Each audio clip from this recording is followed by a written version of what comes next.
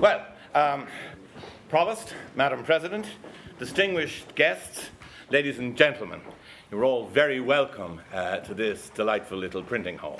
And having welcomed you, I have to show you how to get out. There are two, health and safety require this, there are two exits to this building. I feel like an air stewardess here. You don't look like one behind you, once upon a time. One behind you there, and one here to my left. If any of the speakers annoy you, feel free to use the one at the end.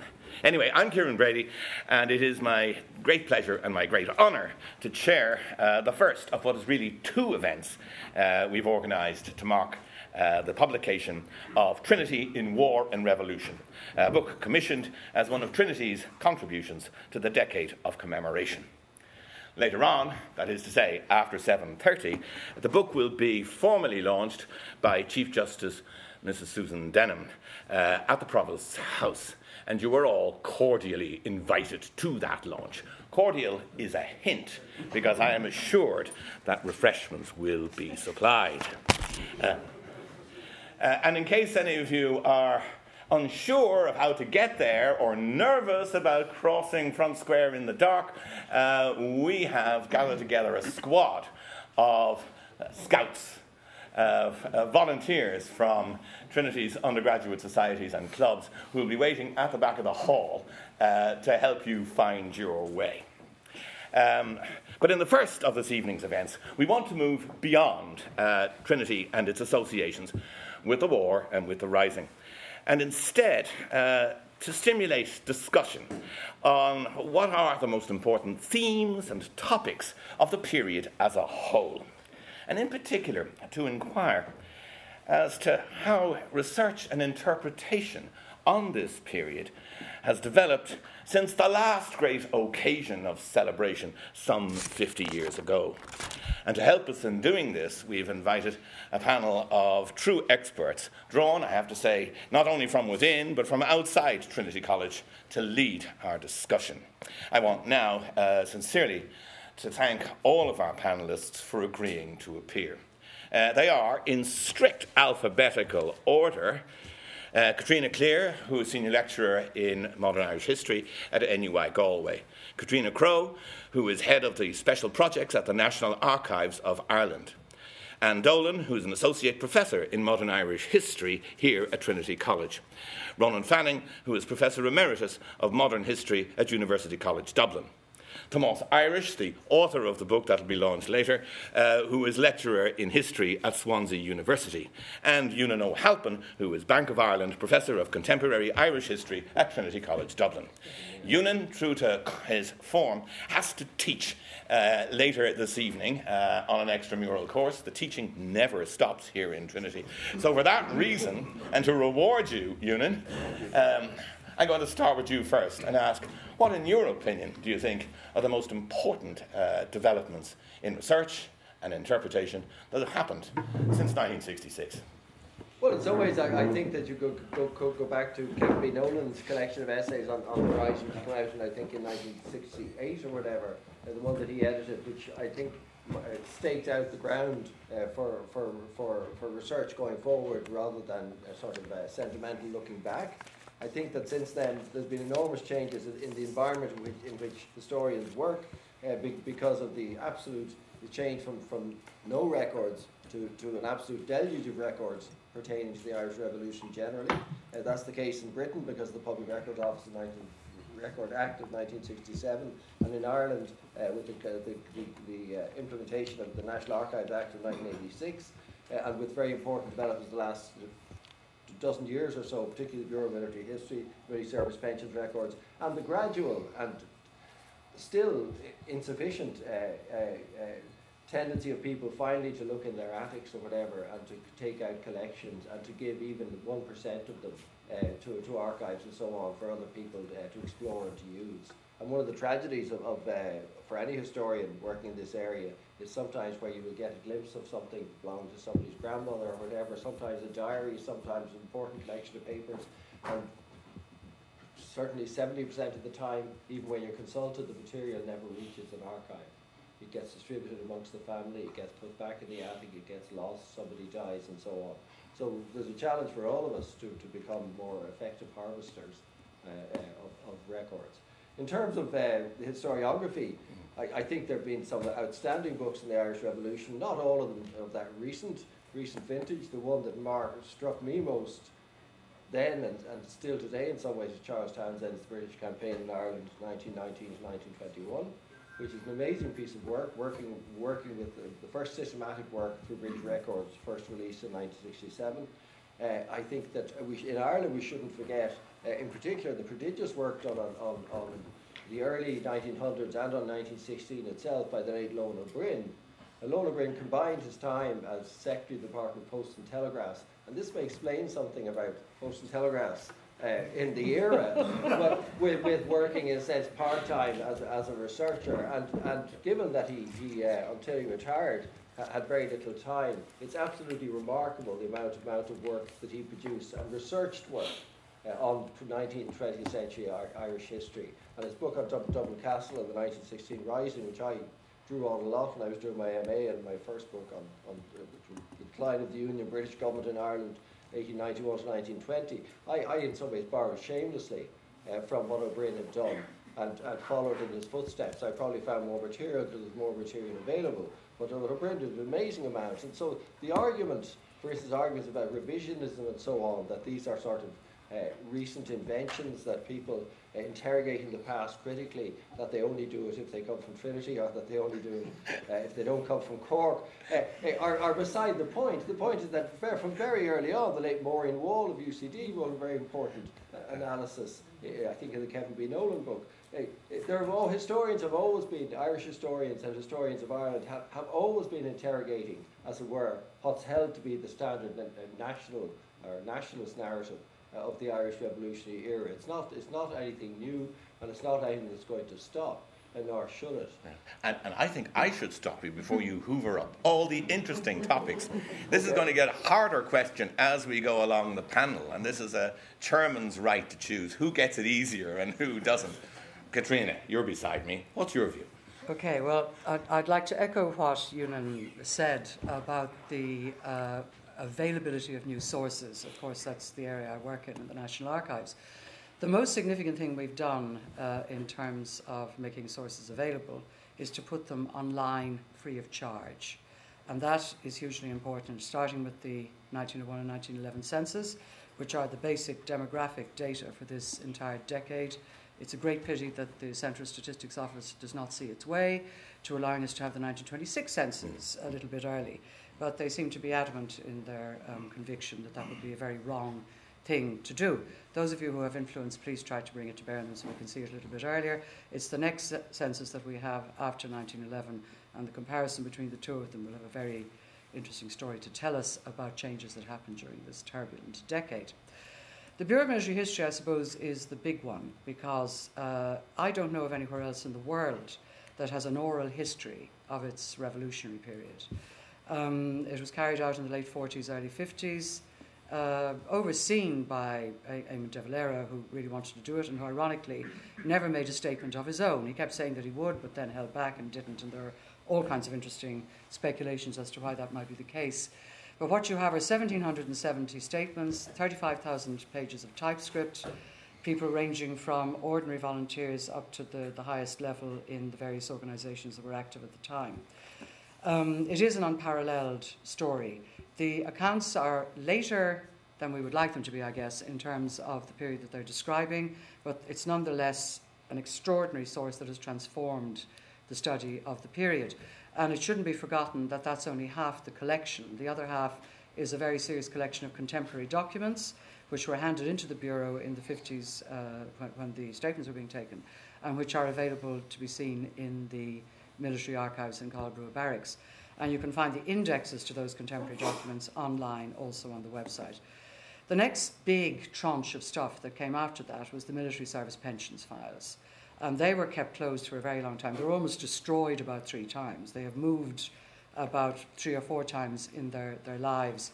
And there are various heroic people, especially Captain Peter Young, who used to be the archivist in the military archives, who made sure that they survived. 285,000 files, people claiming pensions for active service between 1916 and 1923, and of course that changes over the years after the decade in terms of who's eligible to get what. Cumann didn't get anything until 1934.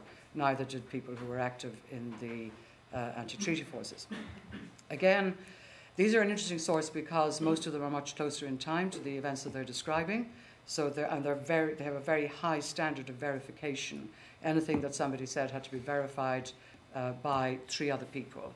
So we're looking at a very high standard of accuracy as far as it goes. Of course, it's going to highlight the history of the Chancellor in the decade of revolutionaries too, because there will be people who claimed for pensions who had no earthly right to them. But that in itself is part of our expanding historiography of the revolutionary period. There were many Chancellors about, as there are today. That's the way it goes. Is that true, Caitriona? That this opens up a whole vista of a new way of approaching Irish social history on a very personal basis. Is that your experience of using these new materials? I think there's quite a lot about there's quite a lot in it about women in particular as well that hasn't thankfully been overlooked since the early 1980s, but was up to then. There was. Interestingly enough, recently in the November issue of the It magazine, or the Irish Tatler, there was a full-length article. Why are you laughing? What's funny about magazines? Is it a peer-reviewed journal, he wants to know? It's not. This is the point I want to make. There was a 3-page article about women in Irish political history, and it was all about the kind of research. It embodied all the research that's been done since the mid-late 70s on Irish women, and there wasn't one historian's name mentioned in it. And first I thought, oh God, this is terrible. And I thought, no, this is great. This has become part of the story now, the story that everybody knows, just as we all know about 1916. And it's all thanks to the work of people like Margaret Ward, Unmanageable Revolutionaries, 1982, Rosemary Cullen-Owens, 1985. Because if you go back to 1966, the actual year of the revolution, the commemoration of the revolution, the year when there was the 50th anniversary, Woman's Way ran an article on women in the revolution, written by Maura Comerford, who was a veteran, and it was a really good 4-page article. And interesting enough, it was headlined "Carve Their Names in Pride," which was a direct reference to the book about Violette Sabo, and it was very much stressing the daring and the sort of the bravery and the courage of these women, defying convention as well as risking their lives and their jobs. So since Ward and Cullen-Owens in the early 80s, an awful lot more has come out. Anne Matthews, Senya Peseta, Roy Foster's most recent book is quite interesting about the relationships between men and women as well. And the military archives have an awful lot as well about women and Cumann and the way women sort of negotiated, their personal lives and their public lives, and the way they thought of themselves very pragmatically as revolutionaries, not with any special pleading or apology or anything like that. A pointed question, Professor Fanning. Do you agree? Well, I take a rather different. I mean, I'll go back to your original question: difference between 1966 and today. And I think the attitudes in 1966, I agree with what Eunan says about historians always being ready to challenge the nationalist interpretation. But nevertheless, there was a kind of uneasy sort of quasi-reverential approach still in 1966. Nobody was prepared to be too overtly critical. Today, I think from that kind of stance, we've turned to a position where an awful lot of historians, the younger generation in particular, in my judgment, are extraordinarily antipathetic to 1916 and everything it stood for.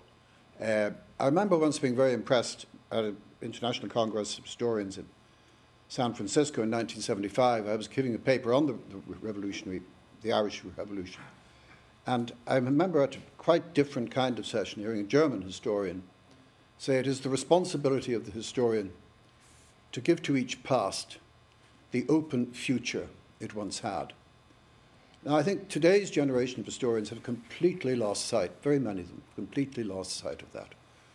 And they're following a kind of what I think of as a neoliberal agenda. What they don't like about 1916 is really what they don't like about the state today. And that's fine. I have no objection. I share much of their distaste for lots of things that happened over the last 100 years, especially the stranglehold that the Catholic Church held for so long. But that is not, it seems to me, an appropriate position from which to try to understand basically what an awful lot of them seem to be complaining about. In my own case, I've just written a biography of De Valera, and it comes out very pointedly there. It's not what he did, but what he didn't do. That he wasn't a neoliberal in 1916, and that is not just grossly ahistorical, it's grossly anti-historical. Oh, Ronan, you've made my task as chair so much easier because remaining panellists here are, I think, representatives of the younger generations of scholars. And all I have to do is say, well, Anne, what do you think of that? Thanks, Ciaran. I feel like I'm back in my tutorial in UCD in 1996. I think in a way I'm not going to defend historians who do that no matter what generation they're of. They're not really historians if that's what they're up to. What I think has happened in some ways is a very clear finding of the First World War and a very clear finding of the relationship between 1916 and the First World War, which is maybe something that wasn't there quite as obviously in 1966. And I think we have to thank people like Keith Jeffrey for that in particular. I think maybe more broadly there's the influence of, I think, shifts in wider historiography, shifts in the history of warfare more generally, the sense in which I think that's contributed to our interest, not just in the great men, the great women, the heroes, the obvious people of 1916 who would have been fated in 1966. We are, as Caitriona said, much more interested in the ordinary experience, whether it's of the ordinary volunteer and the ordinary combatant of whatever side, but equally I think the experience of just ordinary people who are trying to get on with their lives through all of these events. And it's very striking, I think, in the last couple of decades, possibly the influence of things like genealogy and the public expectation of what it is we do with the past that has led people to try and find their way into history through the experience of their relatives. I think in a way that has had a huge effect on the public engagement with the kind of work that I think a lot of historians are now actually doing. I think in a way as well we're much better at communicating maybe with the public, we're much more aware of our duties to communicate with the public. But I think quite strikingly it is that new relationship with the First World War in particular. And I think as well there's the other issue that now we are 100 years away, or nearly 100 years away. In 1966 there were still enough veterans around to still have a stake in this. And in a way there's I think this makes the whole period much more malleable for the kind of problematic interpretations that I think Ronan is talking about, that it makes it so much easier for us to say and do what we want with this past, as opposed to have to actually deal and confront veterans who, for many, many different reasons, can be quite awkward when they own the past in a way that we don't. And I think we don't have to negotiate that awkwardness anymore, so that frees us up to, in Except a way, with the relatives of the relatives the relatives of the relatives. And there's a strange, almost monarchical type of attitude within if you like, the families of what were ultimately, should we call themselves Republicans, but they approach this period with a very sort of monarchical attitude. But no, I'm not going to defend. I'll leave it to Tomás. I don't think I'm young enough anymore to fall into that. I think that's just not very good history. Tomás, it is left over to you. How would you say your own research, which began not simply about Trinity College, but with the role of universities in the Great War itself, how does that fit into this paradigm? I suppose, Anne sort of stole most of the idea or things I'm going to say, but in general, I think the First World War is kind of the point I wanted to make, and just the role, the extent to which the First World War is sort of being taken, I guess, as a given in many respects as a part of the historiography of the period in Ireland in ways that I just think it wasn't in previous decades. And to tap into what Eunan was saying, a lot of it comes down to things like source material. And I'm just really struck by events that have been held the last couple of years where people, crowdsourcing archival collections and people bringing in the records of their grandparents, great-grandparents from the war, and just seeing the extent of Irish involvement in the First World War and the sort of public enthusiasm for exploring this involvement in the First World War, I think is really striking.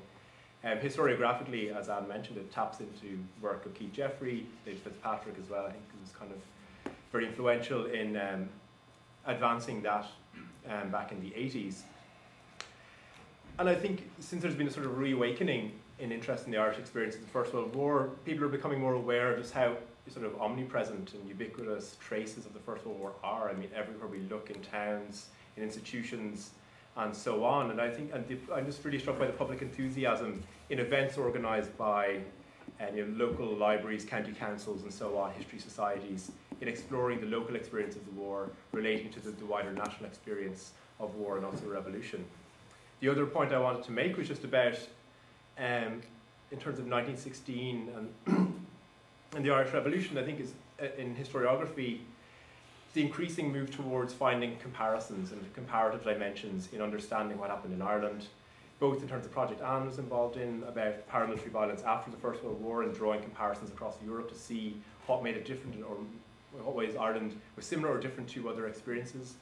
But also things like putting 1916 in this global context, which I think is becoming an increasing drive. Keith Jeffrey just published a book on that topic. So I think there's a few different sort of trends relating to the First World War that I would be particularly struck by. I get the sense sometimes, but that's from reading certain journals in the Irish Times, I suspect, that the replacement of emphasis from the rising and the rebellion, which was so central in the 1960s, to the war, is a movement that may have reached its peak. I mean, it's true, people have mentioned David Fitzpatrick and as I say, a certain Irish Times journalist, who's no friend of Trinity's, who began this a long, long time ago.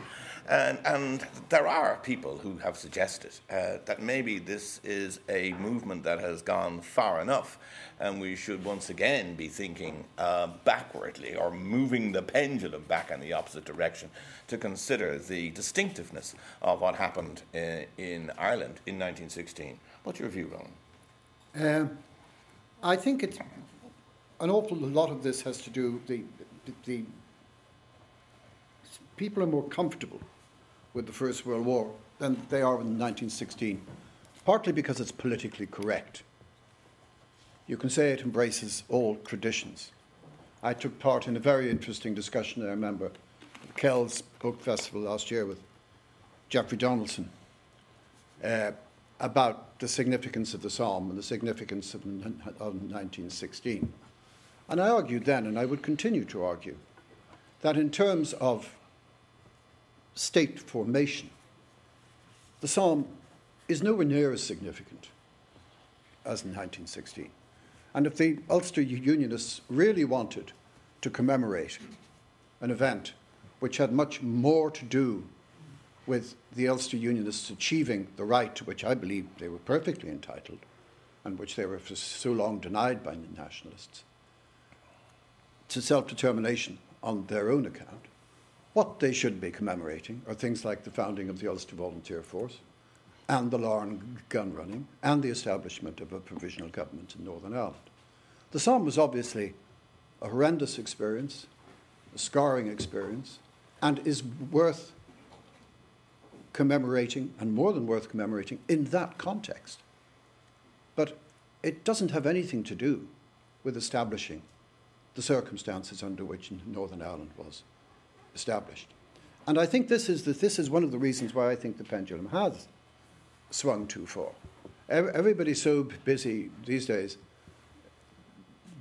taking into account the feelings of unionists, the feeling of nationalists, the feeling of that group, the feeling of another group, treating everybody with what Mr. Adams once infamously or famously described as parity of esteem. And this passion for parity of esteem and parity of recognition means that I think 1916 continues to make a lot of historians. And incidentally, Tomás Irish's book, which I reread, I should say, over the weekend, I don't think it bears any of the traces which I was speaking about, none whatever. So I'd like to make that clear. But I think what it is about 1916, you see, there's a particularity about 1916. It is particular, it is peculiar to Irish circumstances, to the circumstances which led to the foundation of the Irish state. And that's what makes many people, many historians, and many, many, many would be so-called pundits uncomfortable with 1916. Caitriona, how would you? What's your view on the place of the pendulum, as it were? I don't know. I mean, I personally, I love 1916 because one of my earliest memories is watching Insurrection on the television, you know, the play that was brought out in 1966. And I'm quite sentimental about 1916 for all kinds of reasons. And the more I read about it, the more interested I am in it. I agree with Ronan that it's particular to Ireland as well. Interestingly, and I was talking to somebody recently who thought that the commemoration of the First World War had gone far enough and said Gallipoli and already I'm sick of it kind of thing, you know, which is horrible really, you know, because after all we have to commemorate these things, but you just see an awful lot of it in the newspapers, and it does unify, I suppose, us between ourselves and the other Anglophone sources, British and that. But for people of my parents' generation, and I was only talking to a man last week at a conference in Limerick, who was a train driver all his life and found a vocation as a historian then and did a PhD, and he gave a very good paper on, a man called Tig Maloney, he gave a very good paper on the letters, one of the archives Ronan was talking about, the letters that a soldier from Fermoy wrote from the front to his sister, a man in his 30s.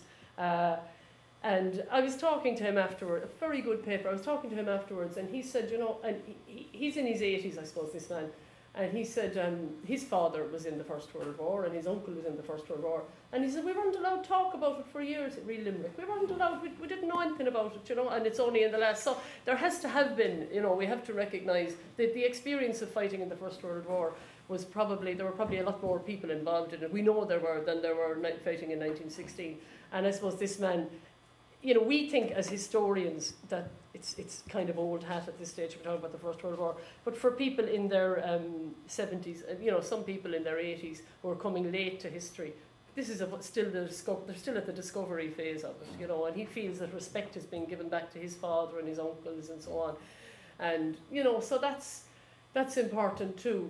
I suppose pendulums will swing all the time. Yeah. I think we have to give 1916 its due, and I want to give 1916 its due. The suggestion seems to be, in the places that I've picked it up, that there's an ideology behind, a contemporary ideology behind the move away from celebrating the Rising to placing it in context with the First World War.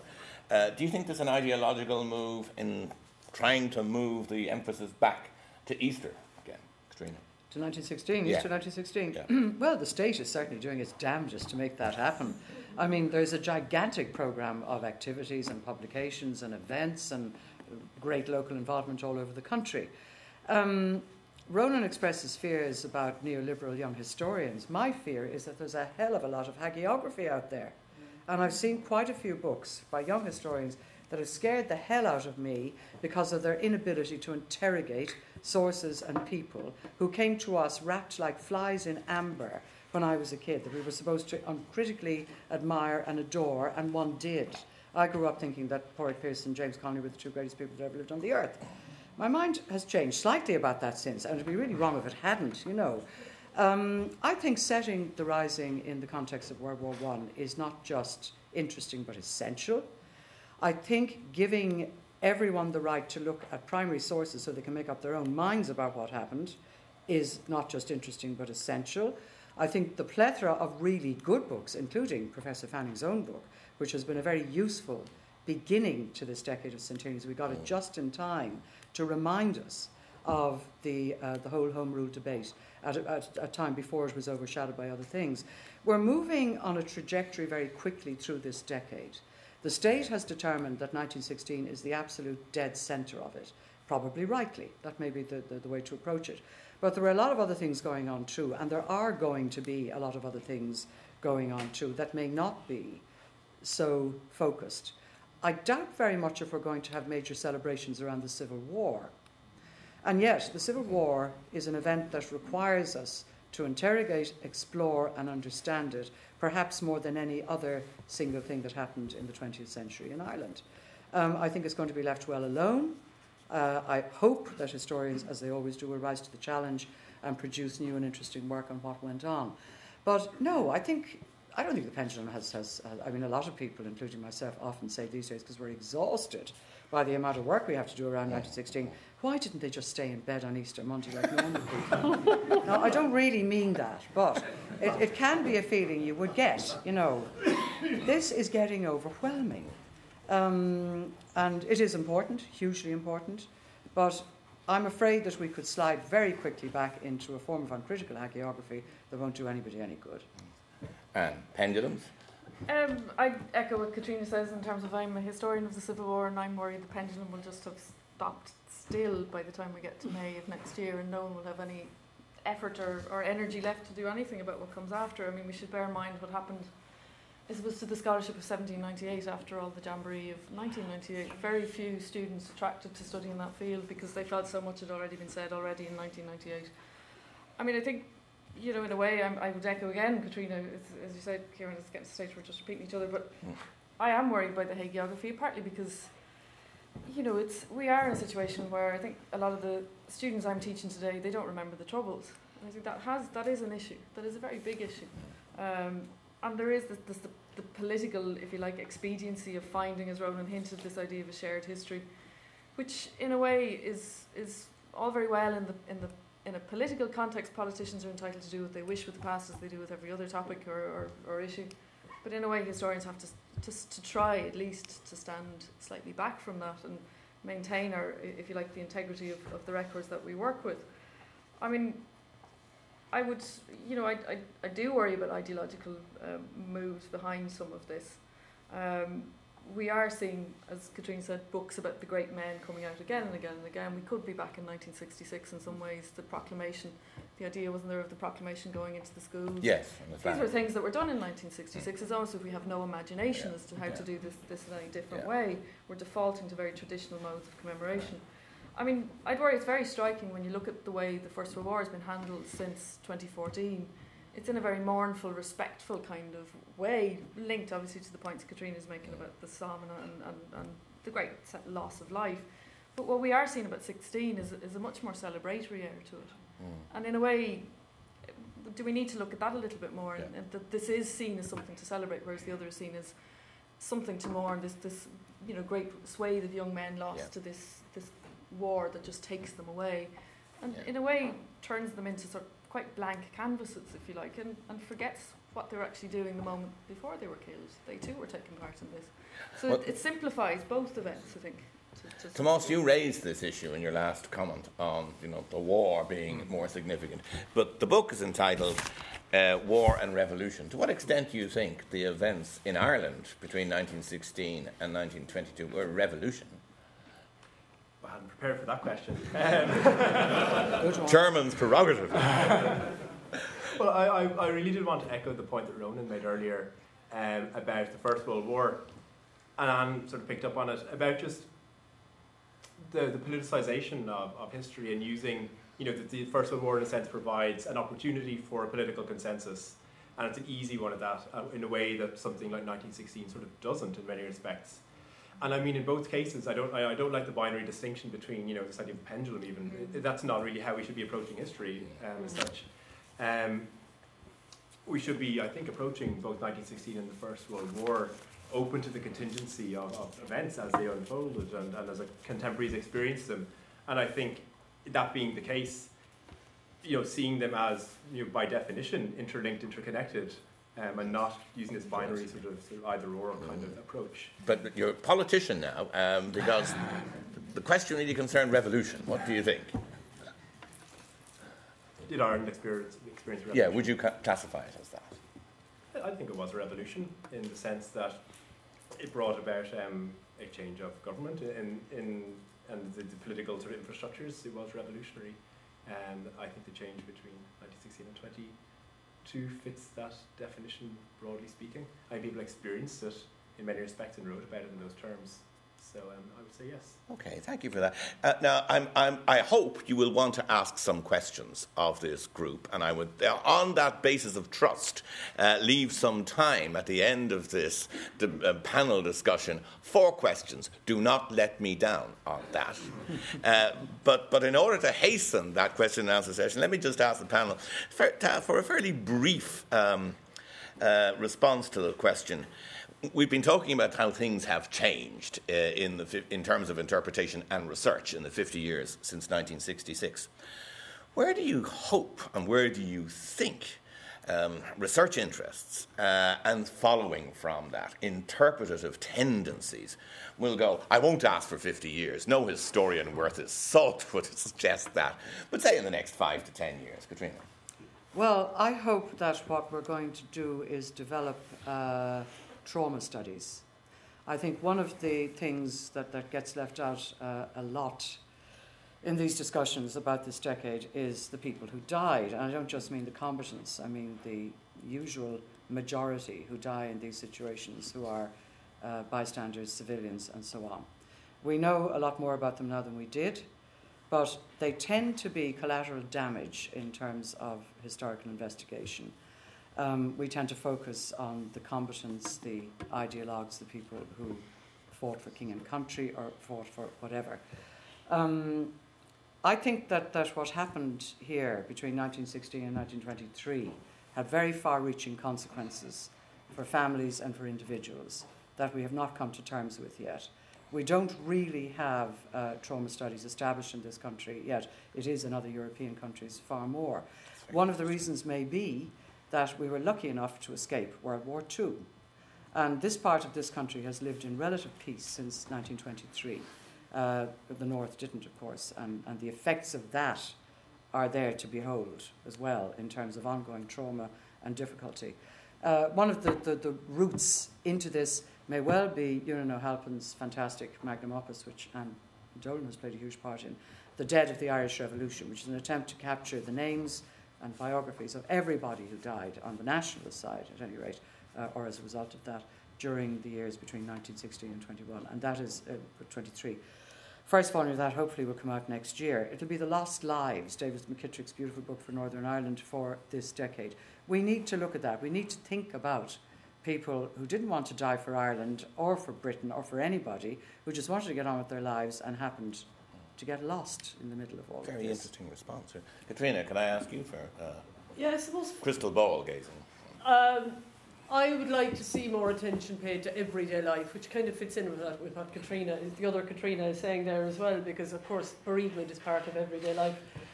But I am interested in how life went on when the revolution was happening. And a few years ago, T.J. Carr had a documentary, and I watched it because I knew one of the people who was acting in it. But it was a docudrama about, of all things, a weeping statue in Tipperary in 1920. And this caused a big sensation, a statue of Our Lady that was seen to weep. There were people came from, there were charabancs came from Dublin, there were special trains laid on. There were all sorts of, this went on for a few months, and the boy who saw, and then eventually it was tied in with politics because Michael Collins had to take aside the person who was involved in it, who said he was seeing the statue weeping, and to try and make out that it was a fraud. Anyway, long story. But the point is that all of this was going on while there was still a war going on in the country. You know, that everyday life continued and people continued to, I suppose, drop everything and go where there was a bit of a sensation going on. One would have thought that everyday life was exciting enough with the War of Independence. Obviously not. Yeah, I'm kind of interested in what people wore, what they ate, what they died of, what they recovered from. A little bit more about that as well in those years, as well as the bereavement and the trauma. Quick answer, Tomás. Any views on where we'll be? Well, I don't have to repeat what's been said. I just think, again, looking at things like ordinary lives and not, I suppose, projecting this idea that the sort of big political events just by definition shape how people live their lives. Of course they do, they inform it to an extent, but people still have very diverse interests and sort of lives that they lead in different ways. And I think it'd be interesting just to think more critically about, how people lived. Something I was struck by in sort of writing the book in question, just looking at how students behave in the 20s in Trinity. Sure, some of them are concerned with what the big political changes mean for them, and some of them just want to play sport and go drinking and carouse and do what students do.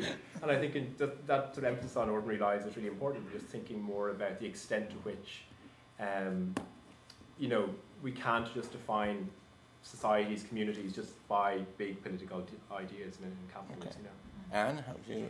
Yeah, I mean, in a way, to echo Tomás, we need to sort of find our Irish Richard Cobb. We need a sort of someone who like him, who looked to the French Revolution and came out with the conclusion, revolution stops at the bedroom door. People just get on with their lives, they live their lives as they would, as best they can through difficult times.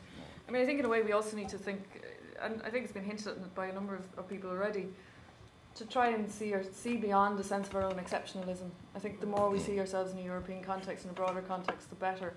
Because in a way, for all our emphasis on the lives lost and the extent of our wars and the wars amongst ourselves, we actually had quite small wars by any standard of the time. We managed to get through them quite relatively quickly, not costing that much in the way of life, and that's not to sort of underestimate the extent of the loss of life. But when you look at what happened in places like Poland, you had the same death toll in Poland in a single weekend than you would have had for the entirety of the Irish Revolution, if you like. We do need to have that kind of context, and in a way ask ourselves, how did that happen in our case? Because it could have been an awful lot worse than it was, because we had all sorts of land issues in the background, all sorts of things that could have intensified it, but it's not as bad as it could have been. And I think in a way we have to contextualise it in that way. So the more we see ourselves as actually as part of a much wider world, the better. Thanks, Anne. I think the last word should go to you, Ronan, on this topic. What's your view? Well, I mean, I think the answers you've had so far on this testify to the fact that I don't think we've anything to worry about, that there are research areas which I think the rising generation and future historians are obviously going to interrogate, and these are all going to be, I think, valuable intrinsically. However, I would hope that does not mean that what Tomás has called political events, major political events, that this becomes an excuse for saying, well, we've done that, we needn't do that anymore. Because I think a society is interested in big political events and ought to be interested in big political events and has a right to expect from its historians a dispassionate approach to big political events. And in particular, the question that arises about, I forget which of the other speakers said, the celebratory aspect of 1916. Obviously, one doesn't celebrate the Great War in that kind of way. Well, I think the question that needs to be faced is, are we afraid to celebrate the fact that we became independent? Because that seems to me to be the bottom line. And it seems to me that's where a fair number of my colleagues, the direction in which they're heading. That's a super question to end this part of the discussion. I've asked you to think about questions. We have about 10 to maybe a little over 10, 12 minutes for questions. Who wants to get in first? Yeah, and don't be afraid to shout out loud. And if you can't be heard, I'll ask you. I'll repeat the question for you. Okay? Yeah. Yeah. Hi, how are you doing? Captain Tom Ronan is my name. I'm a retired Army officer. I want to thank the chair and the panel. It's a great discussion, a great debate, and of course very timely. You mentioned the importance of the oral archive, this unique characteristic, this unique feature we have, and as a resource for historians. So I have two quick questions. Is any historian at the moment carrying out a similar oral interrogation of the participants of the Troubles, and particularly senior members of Garda Síochána and senior army officers, my former colleagues? Because it seems to me that little dirty war, and it was a very dirty war, I was a participant myself, that story hasn't been told. We're getting a lot of information from the British, a certain amount of restrictiveness, I suppose, but there's very little data, it seems to me, being produced on that very, very important phase of conflict. And my second question is, if it's not being done, and I won't mention the Boston College controversy, do you think as historians, before these older guards and army people, directors of intelligence and so on, before they shuffle off towards the graveyard, do you think it would be a worthwhile, I think it's a very, very compelling and essential exercise that we must carry out. Thank you. Thank you. Catriona, do you think you can answer that question without mentioning Boston College? Not a hope. I mean, it was an absolute calamity, and it was very badly handled. And we won't go into it because most of you will know what surrounded it. But if there were a template for how not to do something like that, that presents it to you. I agree very much with Tom Clonan that we need an oral history of different participants in what went on. I'm not sure if people in the north of Ireland are going to do something similar to the Boston College thing. I think everyone has been so badly damaged by that. It'll be a long time before we will see a concerted effort organised in that kind of way to gather oral history about the period they call the Troubles. But we down here could certainly do with a serious oral history from the Guards and the Defence Forces. And I would say not just on that, but I mean, I know quite a number of members of the Irish Armed Forces. I think the Irish Army is bloody marvellous.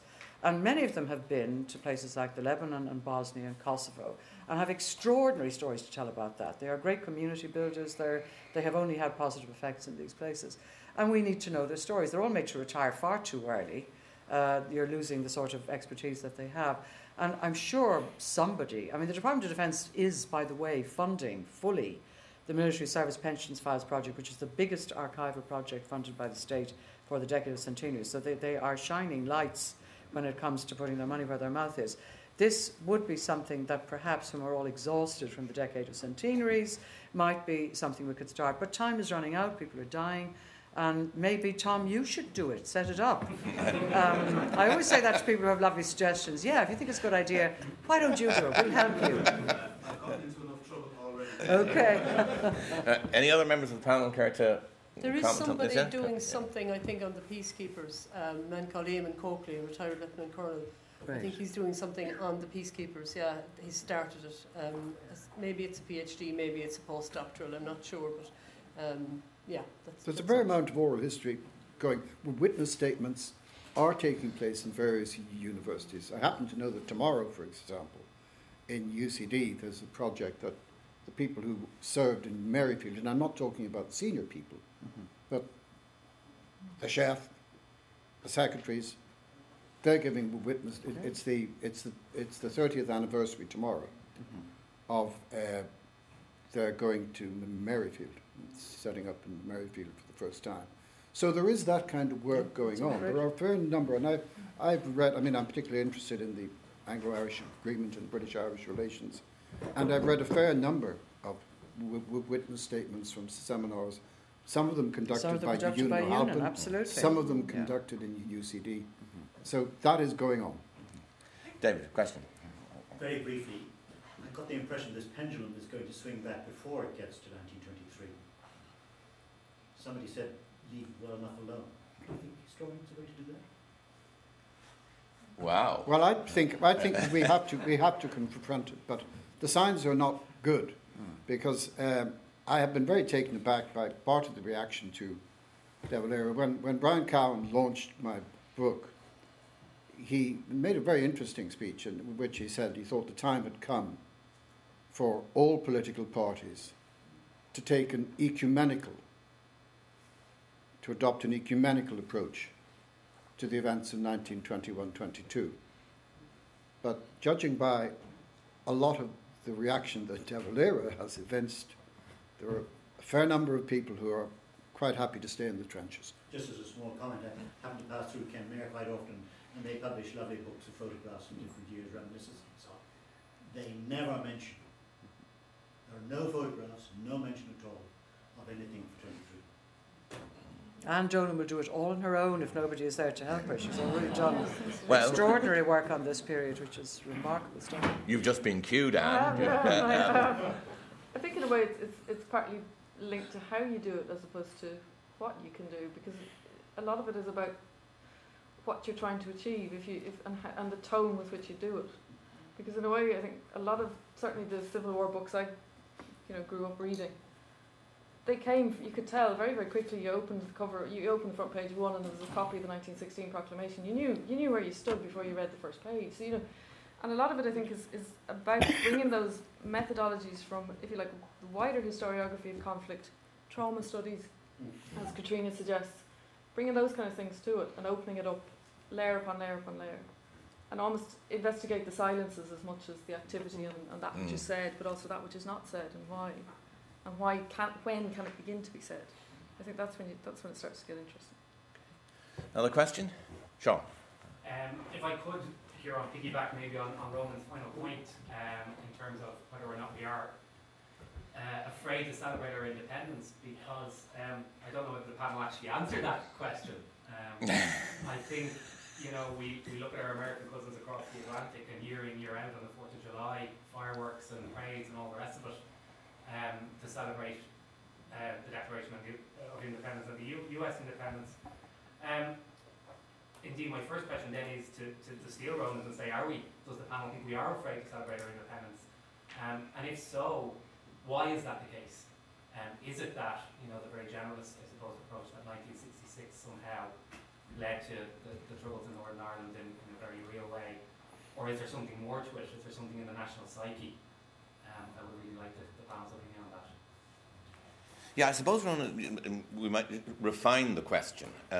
Were you referring celebrating the occasion of independence or the subsequent experience of independence?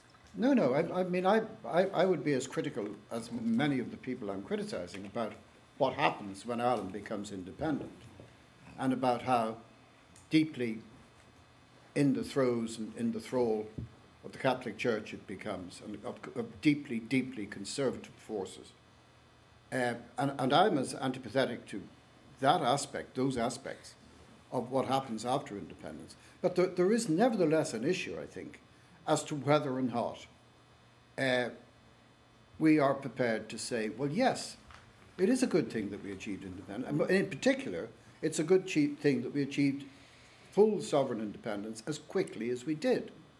Because one of the consequences of that is that really after 37, 38, certainly after 45, when it's been reaffirmed by neutrality in World War II, sovereignty is no longer an issue. And it's only because sovereignty is no longer an issue and people no longer have any complexes, and we're spared decades of corrosive, sterile debate about just what the British connection ought to be or ought not to be. That's all gone. It's finished. And it's because of that the Irish people are prepared to vote overwhelmingly to say, well, sovereignty, that's fine, we have that, and we're prepared to see it diluted, and we're going to join Europe. Now, other responses in the panel? I think every so often, I mean, again, I'm getting a lot of mileage out of this conference I was at. there was a panel on immigration in the 1950s, and one of the questioners at the end kept coming back. But yeah, so many people had to emigrate. Does this mean this state was a failed political entity? And that's a phrase you hear an awful lot of, and I'm not quite sure what it means actually, really. And I agree with Ronan. I think it's important that we did get our independence. I think that every so often we do go through a lot of breastbeating about it, and I remember Gay Byrne's famous one was hand it back to the British and apologise for the mess that we made of it, and there were a lot of people. But that was kind of in the early days of revisionism, I think there is an element of people who are afraid to celebrate our independence. I certainly think we should celebrate it, and I think it was a good thing that we're independent. But anyway, I do think there's an awful lot of comment that says we failed as a state. Okay, quick comments, and then I'll just take one more question. Well, again, just for devilment, we didn't get our independence in 1916. We got it in 1922. I'm quite happy to celebrate 1922. I don't want to celebrate any of it. I would like us to remember that the state was born in violence and that people died. And that it's only countries that don't have experience of ongoing violence who think that is not important. It is important. And it does go to the issue that confronted the state and historians and everybody in this country for 30 years in the north of Ireland, that we had to look at what the ideological foundation for this might be, what sort of crowns were handed on, theoretically anyway, to the people who began and continued. At least Pearse stopped after a week, I often say to people I meet from the Provisional IRA. He gave up after a week because he didn't want any further civilian slaughter. But this is a complicated business. Of course it's good that we have our independence. There's no doubt about that. And it is something that should be soberly celebrated, and we should be thankful for it. But we have to look at the context of it and what losses were incurred as a result. And as the guy says in Kerry, when you ask for instructions about where to go, if I wanted to go there, I wouldn't start from here. Yeah, I mean, if you start by taking over the main street of a city and shooting people and then end with a vicious civil war, you really have to look at that and say, how come? Now, I also agree with Anne that it wasn't by any means as bad as it could have been. And there are all kinds of interesting comforts in it. But this is not a simple, straightforward celebration of our independence that we can judge, and nor is any state's achievement of independence. If we want fairy tales, we can have fairy tales. But I don't fancy But the reason, just on that, the reason the state was born out of violence was because political constitutional nationalism failed, because British parliamentary democracy failed Ireland. After 30 years, we still get to 1914, the Great War begins, and we still haven't got a Home Rule Parliament. And that was what was created, the fertile soil for violence. Thanks. The last question comes suitably enough from the man on the back. Make it short, and I'll ask for a quick panel response.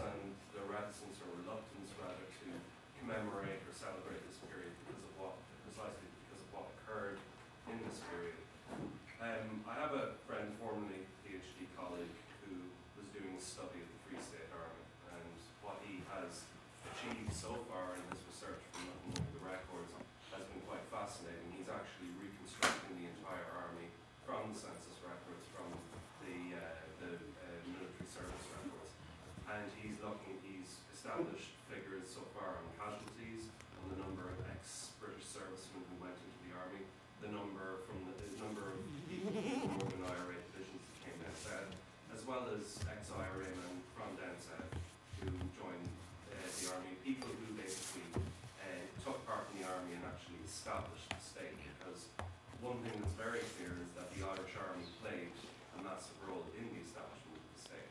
And I think, I'm just putting it out there, maybe that is what we're reluctant to commemorate, the fact that for almost a year, possibly more, this was almost a military state for that period, and that it was very difficult for the civil authorities to wrestle back that power about a year later.